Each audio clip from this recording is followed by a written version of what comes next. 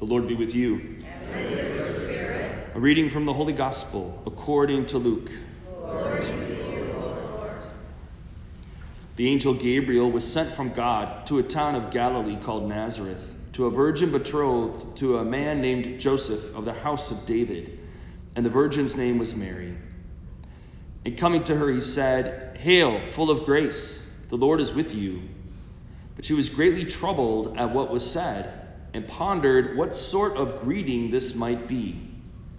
Then the angel said to her, "Do not be afraid, Mary, for you have found favor with God.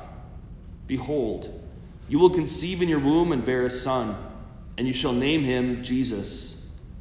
He will be great and will be called Son of the Most High, and the Lord God will give him the throne of David his father, and he will rule over the house of Jacob forever, and of his kingdom there will be no end." But Mary said to the angel, "How can this be, since I have no relations with a man?" And the angel said to her in reply, "The Holy Spirit will come upon you, and the power of the Most High will overshadow you. Therefore, the child to be born will be called Holy, the Son of God. And behold, Elizabeth, your relative, has also conceived a son in her old age, and this is the 6th month for her who is called barren, for nothing will be impossible for God." Mary said, "Behold, I am the handmaid of the Lord. May it be done to me according to your word." Then the angel departed from her. The Gospel of the Lord. Praise to you, Lord.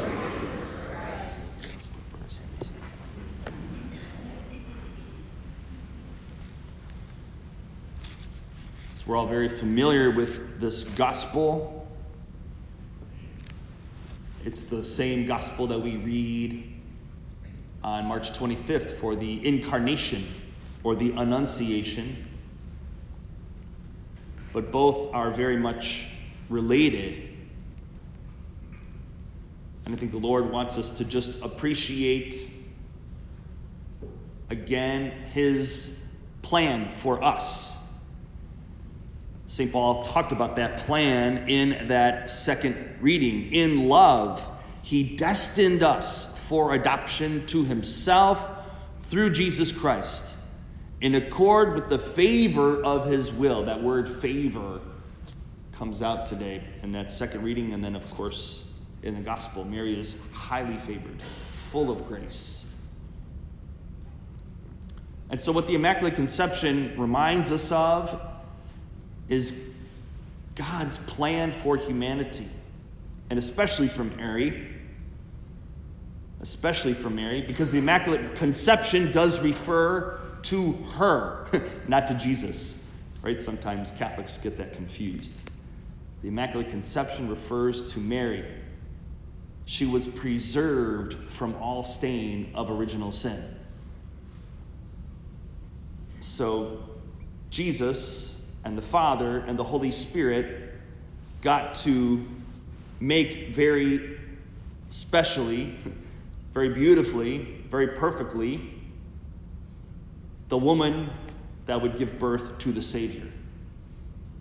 It's not that she didn't need to be redeemed, just like the rest of the human race, but God applied to her ahead of time, or in a prevenient way, as we'll hear in the preface today.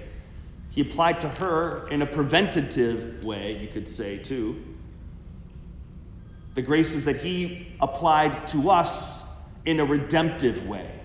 So whatever he won for us on the cross, it's been applied to us in a redemptive way, in a salvific way, you could say, after having received the stain of original sin, you could say. But he applied it all to Mary beforehand, before she was even conceived. So she was conceived without sin. Hence the Immaculate Conception. So we honor Mary, of course, in a very special way in the Catholic Church.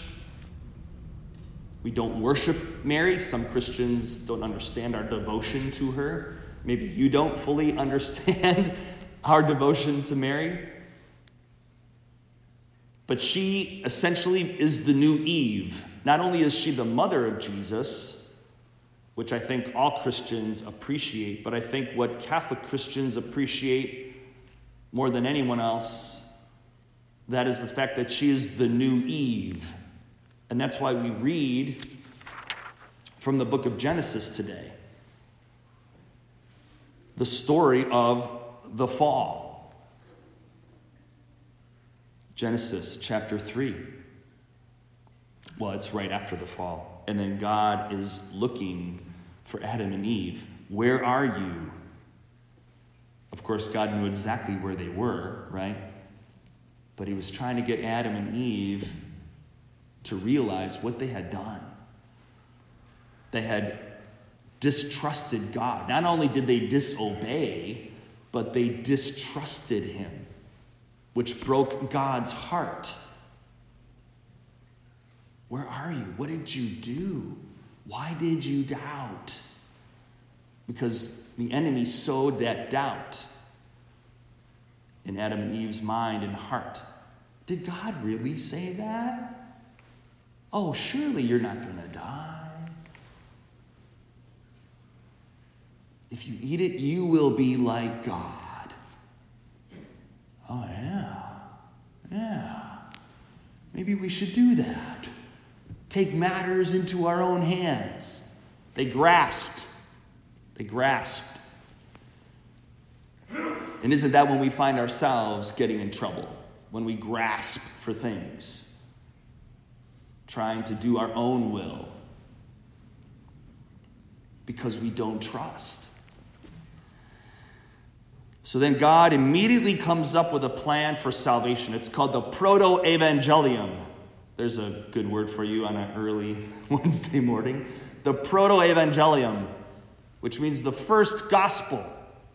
Genesis 3:15. I will put enmity between you and the woman, and between your offspring and hers. The woman that he's referring to here is not Eve.